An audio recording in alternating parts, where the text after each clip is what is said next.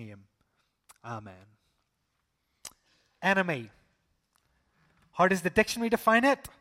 A person who is actively opposed or hostile to someone.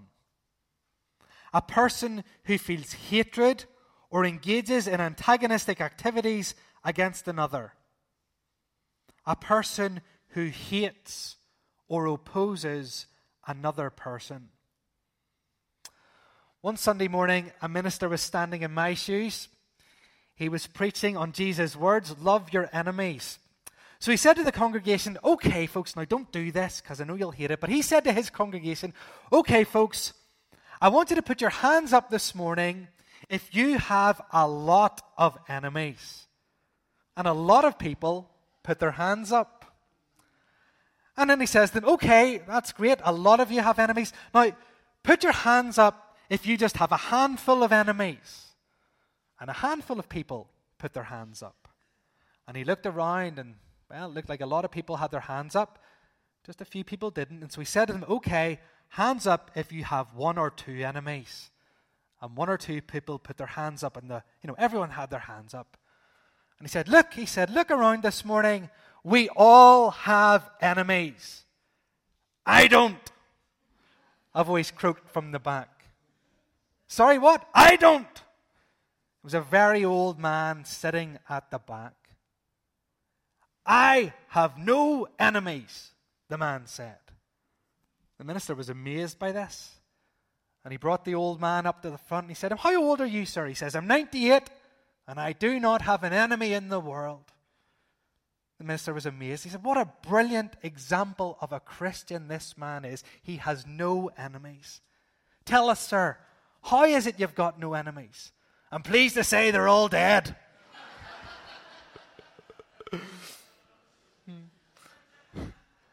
We all have enemies, don't we? We all have enemies. There are people in our lives who hate us. There are people who oppose us. There are people who do not like us. All of us have got enemies. Sometimes we've got enemies because we've offended someone at some stage. And even though we've apologized and even though we've begged for their forgiveness, they've refused to give it. And they've decided to hold a grudge against us. Some of us have enemies because people are jealous of us. Maybe they're jealous of what we do, or maybe they're jealous of how we are. They're just jealous and they put themselves against us and they don't like us and they hate us and they oppose us. Some people are enemies of ours, and do you know what? If we were to apply the reasons for it, there's no reason at all. They just don't like us. They hate us for no reason. As we walk through life, the reality is that on the journey we pick up many, many enemies. Many people who don't like us or oppose us or antagonistic against us. Now, I know we don't like to admit this, but whenever someone makes you an enemy of theirs, how do you respond to them? I tell you how I want to respond to them. I want to respond to them how they respond to me. They treat me as their enemy. Do you know what I want to do? I want to treat them as my enemy. Whatever they do to me, I want to do it to them. That's how we're all wired, isn't it? That's how the world we live in is wired. You make an enemy of me, you will be my enemy. Do your enemies slander you? Do you not want to slander them? Do people exclude you? Do you not want to exclude them? Do they turn others against you? Do you not want to do the same to them? Do they ignore you whenever they see you walking into Starbucks? Do you not want to ignore them when you see them? Whenever we have enemies, whenever people make us their enemy, the most natural thing in the world is to treat them as our enemies. So let's say I'm sitting in Starbucks and I'm working on my sermon. I'm doing a bit of writing or I'm doing a bit of reading and I'm just working away there. And someone walks in the door who I know doesn't like me. In fact, I know they've said awful things about me behind my back. And they walk in. What do? Well, the first thing is I don't look at them. I ignore them. I blank them. And I hear them going up to the till and they're pretty close to me and they order their grande caramel macchiato with whipped cream on top. And they come and they sit down in my eye line and do you know what I do? I do not even look at them. And oh dear, they've spilt their grande caramel macchiato with whipped cream. And it's gone all over the place, including their trousers. What do? I smile. And I think, oh, wonderful. And as I'm doing sermon preparation, I pray a little prayer. Oh, Lord, help them spill their next one too. When we have enemies, the most natural thing in the world to do is to treat them as our enemies, to do what they do to us.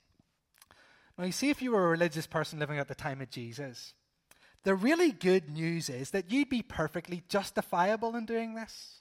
If you lived at the time of Jesus and you had an enemy and you wanted to treat them like an enemy, that was not a problem at all. Because you see, the religious teachers in Jesus' day, when they were standing at the front of the synagogues, do you know what they taught? They taught, love your neighbors.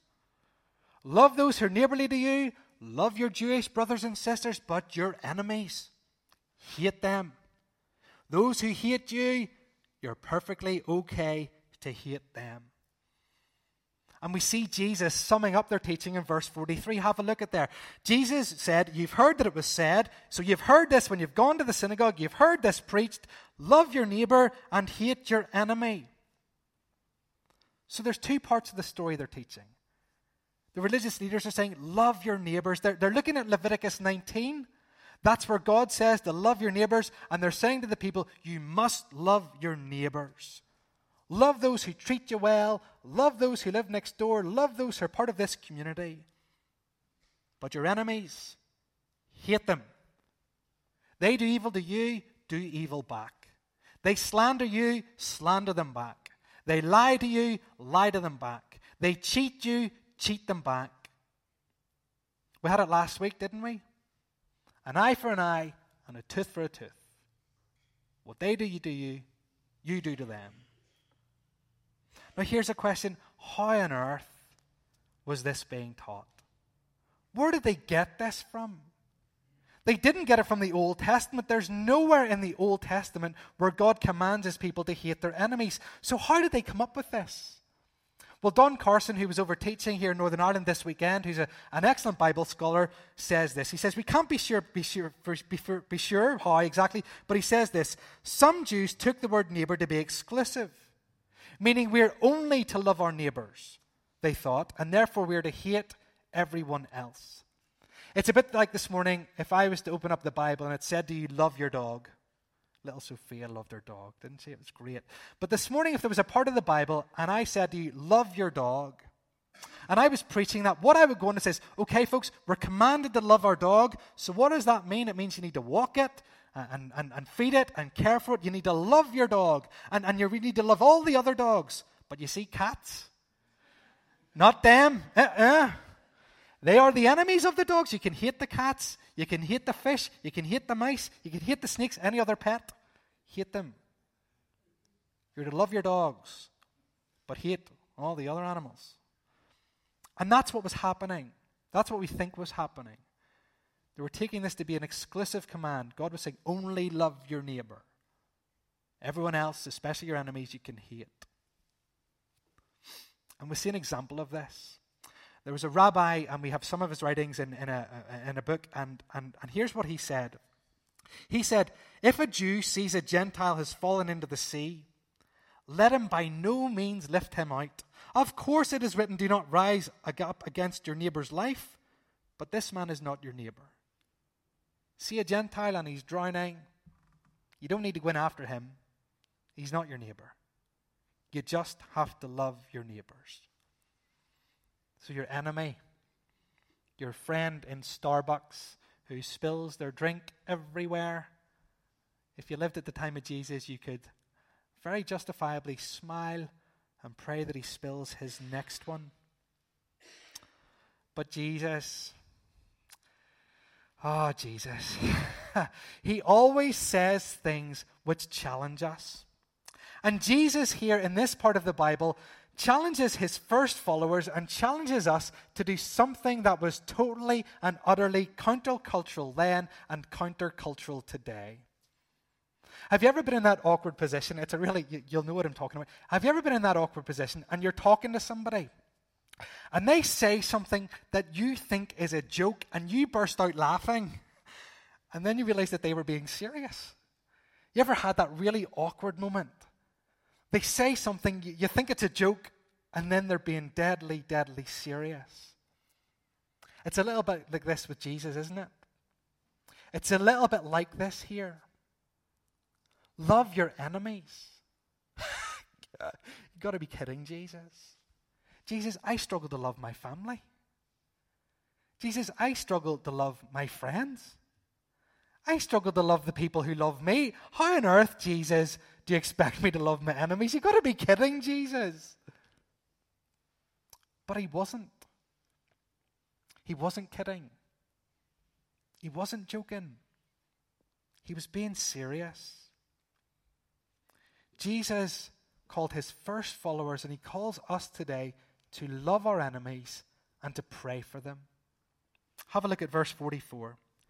Having summarized what was being taught, love your neighbor and hate your enemy, look at verse 44. Jesus says, "But I tell you, love your enemies and pray for those who persecute you."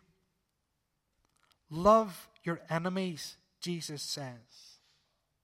In your normal, everyday, humdrum life, as you go about your business and work, as you go about your business, walking the streets, as you go about your everyday, humdrum life, Jesus calls you and me and his followers to love their enemies.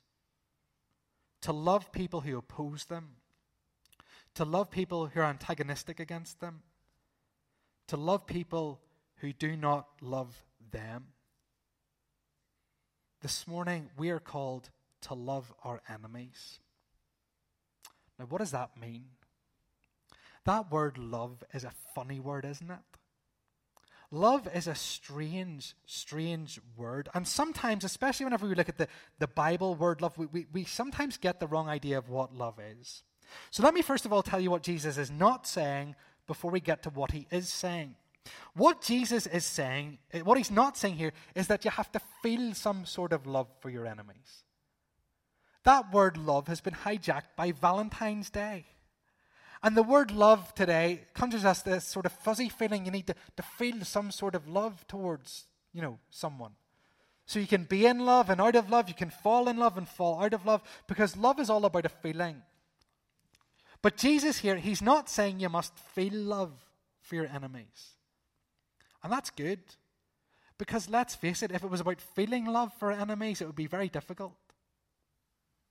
Very difficult to feel love for the person who's lying about you. Very difficult to feel love for the person who is opposing every idea you're bringing up in work just because they don't like you. Jesus is not saying that we have to feel love towards someone. No, what Jesus is saying is that we must act in love towards someone. You see, in the Bible, love is not a feeling. Love is an act of the will. Love is a choice that someone makes. Love is doing something because you're choosing to love somebody even though they may be unlovely. Love is a choice. It's an act of the will. It's a decision that is made by someone to act in love towards someone. And we see this with God, don't we? God doesn't say, I felt love for you, and so I sent Jesus for you. He doesn't say anything about his feelings. No, he says he demonstrated his love. God demonstrated his love. He showed his love. He acted in love for us by sending Jesus to die for us. God did not like our sin. Whenever we were in rebellion against him, living our way, not his, resisting him, he wasn't looking down and going, I just love how they're living. I just like them so much. He loved us, but it wasn't this fuzzy feeling. It was a love that was demonstrated with action. It was an act of the will to love us in spite of the fact we were rebelling against him. And this is closer to what Jesus is calling us to do. Not to feel love for enemies, but as an act of the will to act out in love towards them. So we don't have to feel like we like our enemies before we love them, but we have to act in love towards them even if we feel dislike towards them. There's a really helpful passage that helps us see this bit clearer, and it's in Luke chapter 6. You don't need to turn there because it's just one verse. In Luke chapter 6, Jesus is preaching another sermon, and he's got the same group of people in front of him. He's got followers in front of him. It's a different sermon from this one because this sermon is the Sermon on the Mount, and we're told in Luke's gospel that he's preaching a sermon in a flat place. But a lot of the same topics keep coming up. And this topic about loving the enemies, Jesus brings up again. But what Jesus does this time is he says, love your enemies, and then he gives 3 examples of what it will look like to do that. So look at what he says. But to you who are listening, I say, love your enemies. There's the command. And now here's the application. Here's what this looks like. Do good to those who hate you. Do good to them. It's an act of the will. Do good to them. Bless those who curse you. Bless them. That's an act of the mouth. And pray for those who mistreat you. Pray for them. Jesus says to love your enemies. It's not about a fuzzy feeling. It's about acting in love. Doing good to them. Blessing them. Praying for them. Folks, we're to do good to our enemies if we have an opportunity to do so. How do you feel about that? You don't really want to, do you? Neither do I. But yet this is the command of Jesus. Whenever an enemy of ours comes into our lives, whenever we're living out our lives in work or at home or wherever we are, and there's an enemy there, someone who opposes us or hates us, and we have an opportunity to do good to them, Jesus says we're to do that.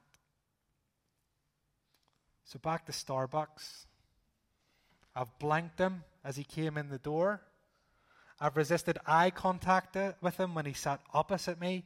He spilled his grande caramel macchiato with whipped cream all over himself and all over the floor. And what do I want to do? I want to smile and I want to gloat and I want to just delight in his embarrassment. I want to pray that he spills the next one. But then those challenging words of Jesus come. Do good to those who oppose you. And so what do? I go over and I get some napkins. And I help him clean it up. And as he goes to the toilet, and I smile thinking about him drying his trousers on the hand blower. As he does that, do you know what I do? I go and I buy him another grande caramel macchiato with a whipped cream. And I set it down where he was sitting. I do good to him. Does it cost me? Yeah. Do I want to? No. Is it easy? Absolutely not. Is it what a follower of Christ is meant to do? Probably. We're to do good to those who oppose us. We're to do good to those who oppose us. Let me just say here, though, that sometimes doing good to your enemy will simply be refusing to take vengeance on them. Let me say that carefully. Sometimes doing good to an enemy will simply be making a decision not to take vengeance on them. I'm not foolish enough to think that there are some of you here this morning who haven't had horrific things done to you by people. I'm not foolish enough to stand here this morning and think that there are not those of you here who have not been badly damaged by people. And what Jesus is not calling you to do is to go to those people who've abused you or who've damaged you and start to try to do good. And he's not calling you to do that. Okay, he's not calling you to do that. But the good he's calling you to do in those extreme circumstances, those circumstances, with those people who have really, really, really hurt you, the good he's calling you to do is not take vengeance. Not to go and attack them. Not to go and kill them. Not to go and do the things that you really would like to do to them. And let me just say again this morning, this is something else that's important. If someone has done something to you, if someone has abused you or hurt you deeply, especially if what they have done has been illegal, you must go to the police. Jesus is not calling you to refuse to ring the police or to refuse to go to the law. That is not doing good to them. God is a God who loves justice. The good that you're to do to those who have done the awful things to you, the good is simply not to retaliate, but let God judge them and let God have his vengeance.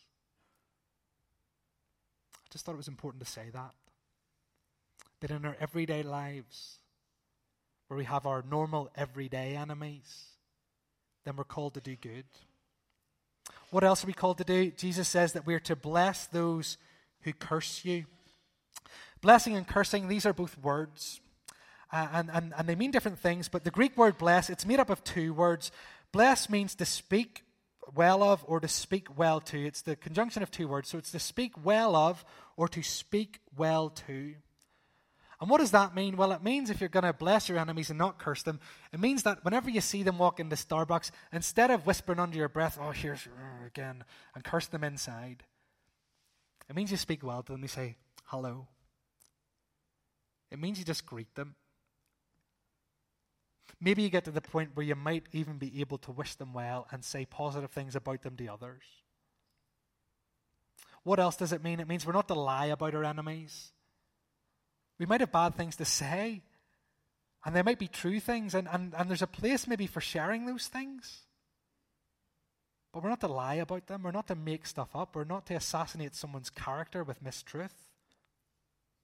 We're to bless our enemies, to speak well to them, and if possible, even speak well about them.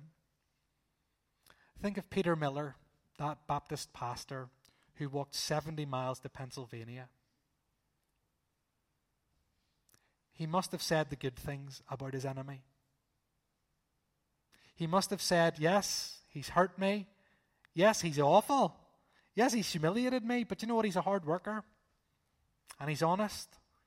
And he helps in our community. And he does good things.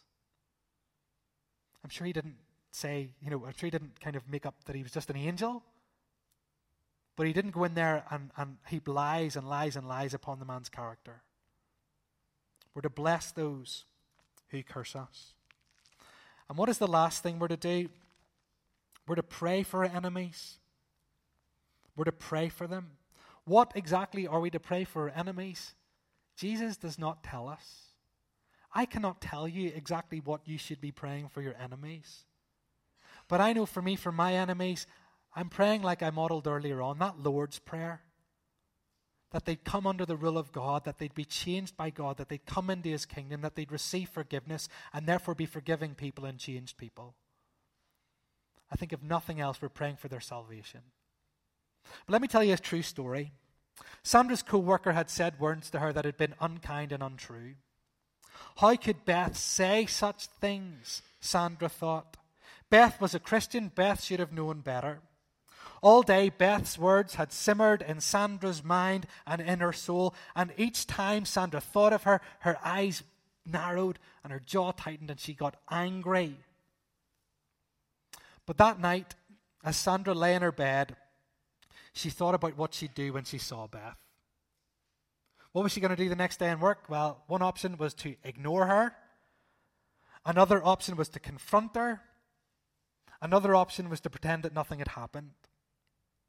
But at some point, as Sandra was thinking about what to do, the words of Jesus came to her mind. Pray for those who persecute you. Thought Sandra. She didn't want to. She didn't feel like it, but she did.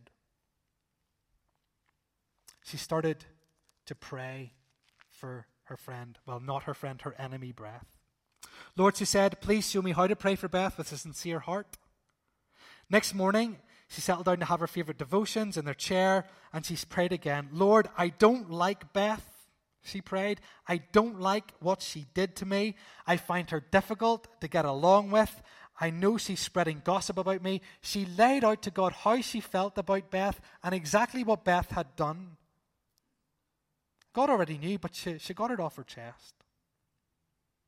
Then what did she do? She confessed that she really didn't want to pray for her. Lord, I can't get over this. I'm too angry. I'm too hurt. I don't want to pray for Beth. But then she said, but I want to obey you, Lord Jesus. And so she prayed for Beth. And she prayed for Beth for a number of days. And every time she read something in her Bible, she'd pray that thing she read for Beth. And as she prayed for Beth, do you know what Sandra discovered? Her resentment for her decreased. It was like as she prayed for her, not that she started to love her, but she started to certainly not dislike her as much as she did. Then at work, when she passed Beth or saw her in a meeting, she was able to greet her and not just ignore her. Then she started to talk to her again. You know, just about normal things. How's your family? How's your kids? How's your husband? It was really awkward at first, but gradually they both relaxed. And several weeks went on. And one day Beth and Sandra were working in the copier room, and Beth seemed really agitated. So Sandra said, how's your day going? And at that, Beth broke down. Beth had loads and loads and loads of problems going on in her life. She'd never shared them with anybody in the office. She'd never shared them with anybody at all. But feeling so under the strain of it, she shared them with Sandra. Sandra realized that she might have misjudged Beth. Sandra realized why Beth might have said and done the things she did. And do you know what happened? The Holy Spirit nudged Sandra and said, aren't you glad you were praying for her? Aren't you glad?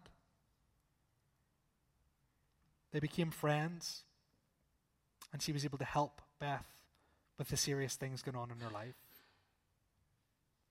Now, that's a true story. Names are changed, but it's true. And we're called to pray for our enemies. And so maybe we'll grow to like them more, maybe we won't. Maybe we'll see them changed, and maybe we won't. But we're to pray for them, because this is what Christ commands. Why are we to love our enemies? We see Jesus calls us to do it, but why are we to do it? Very simply, because we're meant to stand out. In this dark world, we're meant to be light. In this world, we're meant to be different. We're meant to shine brightly for Jesus. We're meant to reflect the Father and the Son to the world around us. We're to do this because we as Christians are meant to stand out. That's what 46 to 47 are all about. If you love just those who love you, Jesus says, what makes you different? Absolutely nothing. The tax collectors love other tax collectors. The Gentiles love other Gentiles. People love other people who love them. But folks, my disciples, I want you to love your enemies. I want you to stand out and be different. Why? So that the Father will be seen. Children, whether we like it or not, reflect something of their parents. Their behavior, their words, their attitudes, their actions reflect something of their parents. Don't judge me on my son Joshua's actions, okay? And as Christians, that's the way it's meant to be. And Jesus says, think about it. Your heavenly Father sends sun on the good and the bad. He sends rain on the just and the unjust. Yes, he loves you, his people, with a special love, but he loves all people with some love. And as we love our enemies, we show the world a God who loves them. Almost a year ago, just under a year ago, it was last March, I was in Lebanon. And Lebanon is bordered with Syria. And over the years, over the centuries, there have been so many conflicts between the two.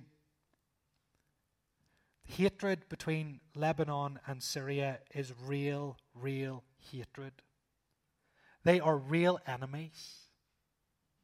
You think the troubles, there were enemies here, it's nothing compared to what's there. Lebanon, Syria, enemies. I went up to a border town in Lebanon that borders the Syrian border. And the people there have a particularly strong hate for the Syrians. Why? Because they're the towns that were bombed. They're the towns when they invaded, had their families killed. They're the towns that were on the front line when the Syrians came over and attacked. There is deep-seated hatred on the Lebanese border for the Syrians. And what happened whenever ISIS hit Syria? The Syrians started coming into Lebanon in their millions. And do you know what most Syrians did? Most Lebanese did? They exploited them. They got them in and they treated them as slaves. They paid them next to nothing to do major work. They gave them a tent in a field, called it home, and made them work for them. Here come the enemy into our country. We're going to treat them as our enemies. But you know what the Church of Jesus Christ did? They did what Jesus said. I went to visit a pastor who openly admitted his hatred for the Syrians. I hated them, he said. I hated them. What they did to me and my people and my family, I hated them. But he says, whenever they came into our town, having heard the words of Jesus, I knew I had to love them. And so do you know what the churches are doing? The Lebanese hate them, but the churches, the Christians there are loving these people. They're going out to them and they're bringing them food and water and supplies, and they're saying to them, we're giving you these in the name of Jesus and we want nothing from you. We're loving you. We're giving you these because of Jesus. And do you know what's happening? The Syrians are saying, who is this Jesus? Tell us about this Jesus. We don't know him and we want to. See these girls on the screen? They're Syrians, Syrian refugees. See the little books they're holding? That's Christianity Explored, the course we're doing here.